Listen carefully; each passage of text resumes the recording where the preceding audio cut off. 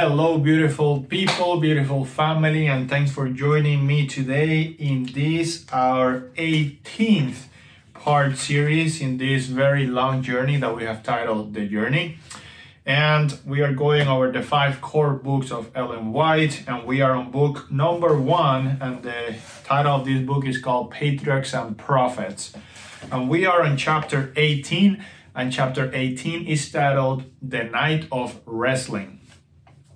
I really do have to say something about this particular talk that we're about to have, and that is, when we started this journey, I promised that I didn't promise, but I said that I was going to give you hints of what the chapters talk about and some lessons that we learn from them.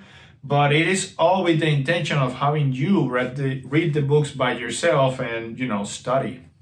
But on this chapter, as I was reading it, I really felt like God talked to me. And the second half the whole chapter is beautiful, but the second half is such a powerful message that I will actually be reading it to you in this video, or if you're in a podcast, in this podcast. So let's go ahead and get started, but note that at the end I will be straight up reading from the chapter. Again, chapter 18, the night of wrestling. And at this point, Jacob has left Mesopotamia, where he was living with his uncle Laban. And we talked about that story last time. Now Jacob has to make the same journey that he made 20 years ago, alone and by himself, for having deceived his father and lied and, kind of betrayed his brother. The same journey that he had to do alone 20 years ago, now he's doing it with his family, with his children, with his people, his cattle, back to the promised land, which is the land that God had promised he will give Abraham and his descendants.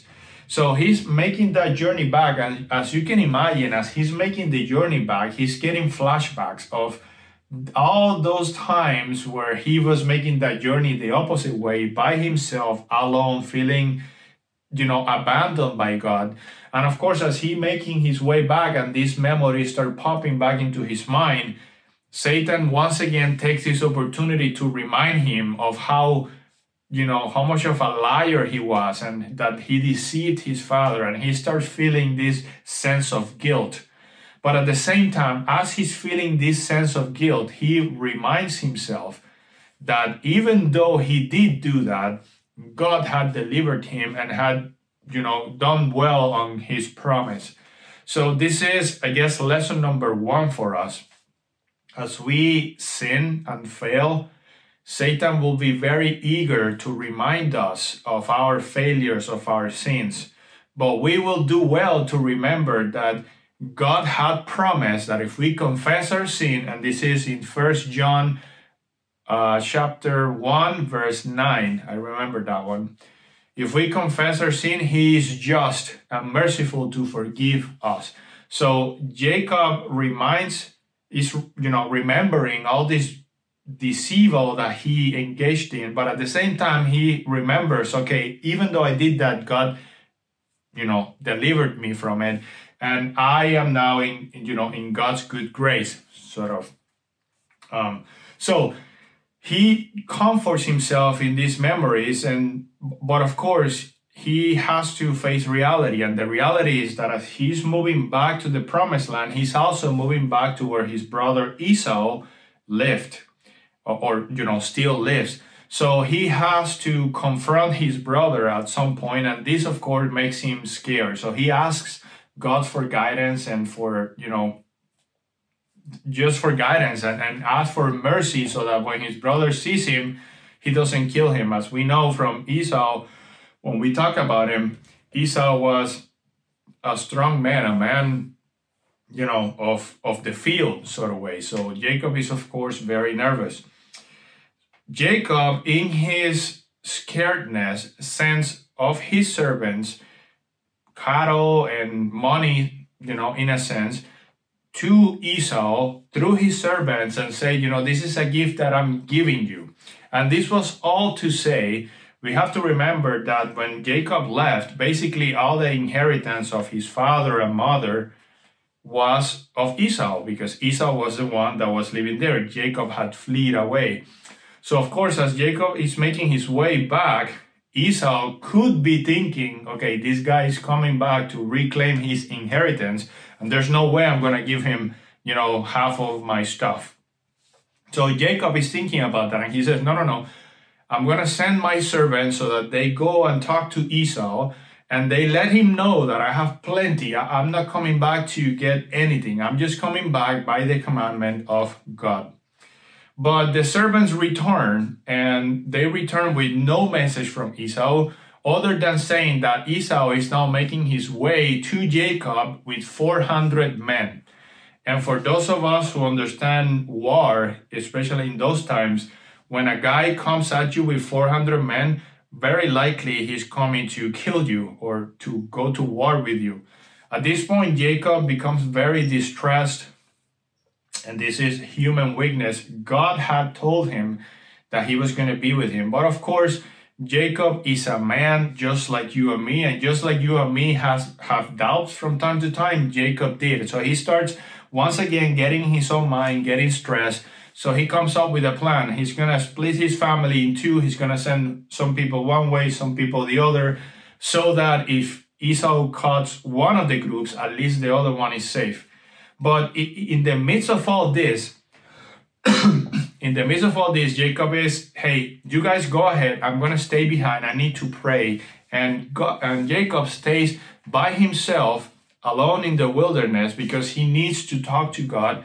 And he needs to, beg for mercy in his mind. And I'm going to read just a portion of Jacob's prayer. And this is him speaking to God. You said to me, return to your country and to your family, and I will deal well with you. I am not worthy of the least of all the mercies and of all the truth which you have shown your servant. For I crossed over this Jordan with my staff, and now I have become two companies. Deliver me, I pray, from the hand of my brother, from the hand of Esau, for I fear him, lest he come and attack me and the mother of my children. And a little later he says, with earnest cries and tears, he made his prayer before God. So he laid it all out in the open. He was, God, I'm scared. I'm nervous for my family. Please deliver me. And he's alone. It's at night. His family has left him. He stayed behind. And at this point, a hand touches his shoulder, touches him. And of course, he's praying about staying safe. Somebody touches him. He thinks that this is an enemy going to attack him or to kill him. So he goes into fighting mode, and he starts basically wrestling. And that's the title of the chapter, The Night of Wrestling. He starts wrestling with this individual that is grabbing him. And little did he know that Jesus himself, the angel of the covenant, was the one paying him a visit. So he's wrestling all night. You can imagine, the Bible doesn't quite say, and this book doesn't say either, but I would think that it was quite a few hours of fighting back just because of how the context is laid up. So at some point, he realizes he's not going to win anything. This individual that's holding him, that we know is Jesus, touches his hip, and his hip kind of gets dislocated, and he's a bit, handicapped now. But he's still wrestling with the guy, because now he realizes after this happened that he's not fighting with just any human. He's fighting with the Lord of hosts, with God, with the angel of the covenant. And amen to that. So when he says that, now he switches gear.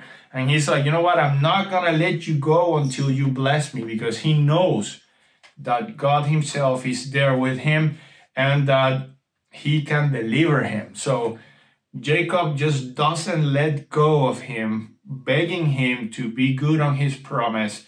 And he, of course, was giving the assurance. It says here, the error that had led to Jacob's sin in obtaining the birthright by fraud was now clearly set before him. Had he not trusted God's promises, but had sought by his own efforts to bring about that which God would have accomplished in his own time and way. Basically saying he now realizes, or double realizes at this point what he had done, and that it is because he confessed his sin that God was paying him a visit. And this is a very important piece of lesson for us. We sin, God knows it, but we need to come to him with our hearts bare open. With God, I failed you in this, I failed you in that, and I need your help. And because Jacob did that, God, of course, took him in. So he will not let go of Jesus until he was, he would be with him. And he will tell him, no worries, everything's going to be fine. Of course, that did happen. And later it says, Jacob no longer feared to meet his brother. He was given the assurance that everything was going to be okay. He eventually sees his brother. They run to each other. They hug. They love each other. They haven't seen each other in years, about 20 years or so. So it, of course, had been a long, long time. So Jacob's experience, and this is where I'm going to switch to reading. So I'm going to be reading. This is not my words. This is the words of Ellen White. Now we switch to reading because here's a big lesson for us. And again, this part just talked to me today as I was reading it. Jacob's experience during that night of wrestling and anguish represents the trial through which the people of God must pass just before Christ's second coming. Remember those words. And then he says, when Christ shall cease his work as mediator in man's behalf, then this time of trouble will begin. Then the case of every soul will have been decided, and there will be no atoning blood to cleanse from sin. When Jesus leaves his position as man's intercessor before God, the solemn announcement is made. He who is unjust, let him be unjust still. He who is filthy, let him be filthy still. He who is righteous, let him be righteous still. He who is holy, let him be holy still. That's in Revelation 22:11. Then the restraining spirit of God is withdrawn from the earth. As Jacob was threatened with death by his angry brother, so the people of God will be in peril from the wicked who are seeking to destroy them. And as the patriarch wrestled all night for deliverance from the hand of Esau, so the righteous will cry to God day and night for deliverance from the enemies that surround them. Satan had accused Jacob before the angels of God, claiming the right to destroy him because of his sin. He had moved upon Esau to march against him, and during the patriarch's long night of wrestling, Satan endeavored to force upon him a sense of his guilt in order to discourage him and break his hold upon God. Is this not what happens to us? And of course, I'm not reading now, I'm just saying. This is exactly what Satan does to us, and now I'm going to keep reading. When in his distress, Jacob laid hold of the angel and made supplication with tears, the heavenly messenger, in order to try his faith, also reminded him of his sin and endeavored to escape from him. But Jacob will not be turned away. He had learned that God is merciful, and he cast himself upon his mercy. He pointed back to his repentance for his sin and pleaded for deliverance. As he reviewed his life, he was driven almost to despair, but he held fast the angel and with earnest, agonizing cries urged his petition until he prevailed. Such will be the experience of God's people in their final struggle with the powers of evil. God will test their faith, their perseverance, their confidence in his power to deliver them. Satan will endeavor to terrify them with the thought that their cases are hopeless, that their sins have been too great to receive pardon. They will have a deep sense of their shortcomings, and as they review their life, their hopes will sink. But remembering the greatness of God's mercy and their own sincere repentance, they will plead his promises made through Christ to helpless, repenting sinners.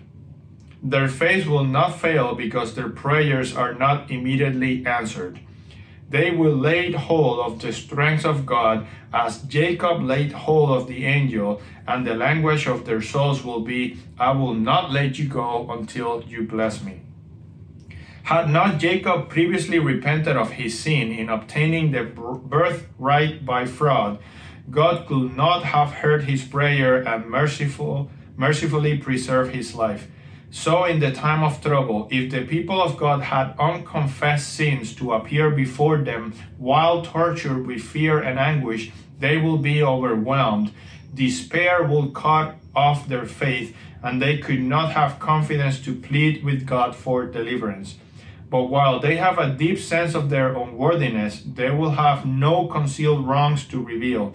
Their sins will have been blotted out by the atoning blood of Christ, and they cannot bring them to remembrance. Satan leads many to believe that God will overlook their unfaithfulness in the minor affairs of life, but the Lord shows in his dealing with Jacob that he can in no wise sanction or tolerate evil.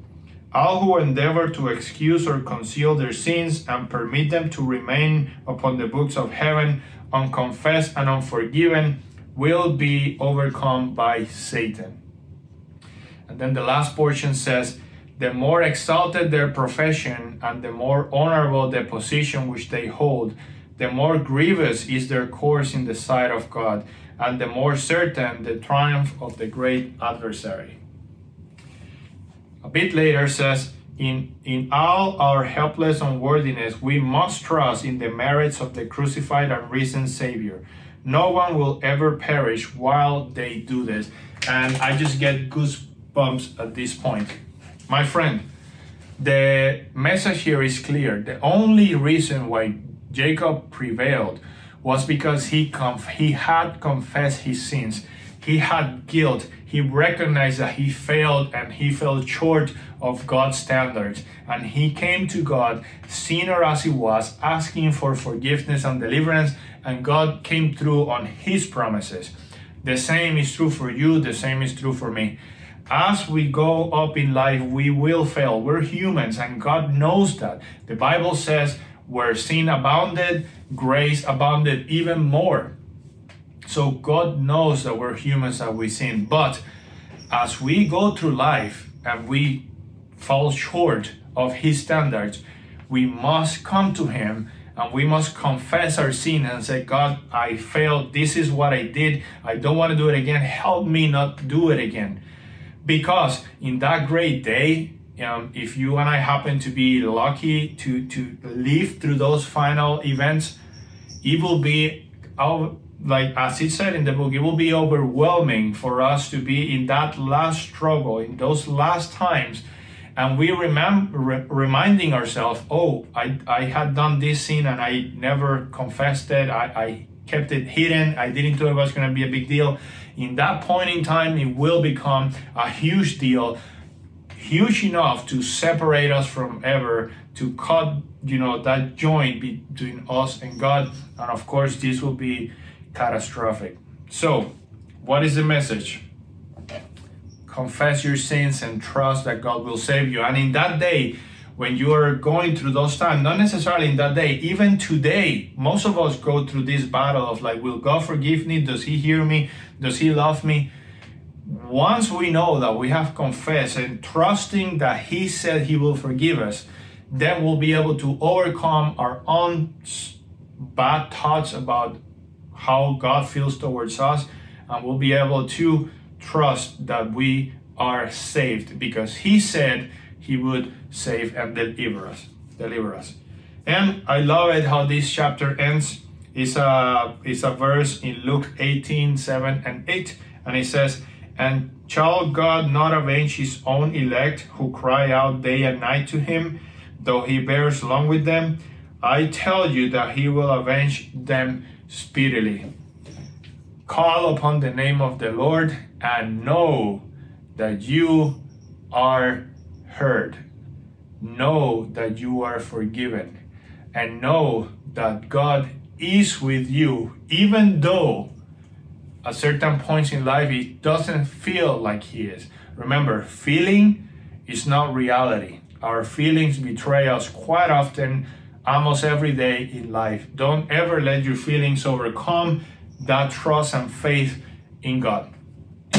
That's it for this chapter. I know I read a lot, but it's just, again, it spoke to me. I hope it spoke to you. This is beautiful things here, many lessons to learn, and I'll see you next time.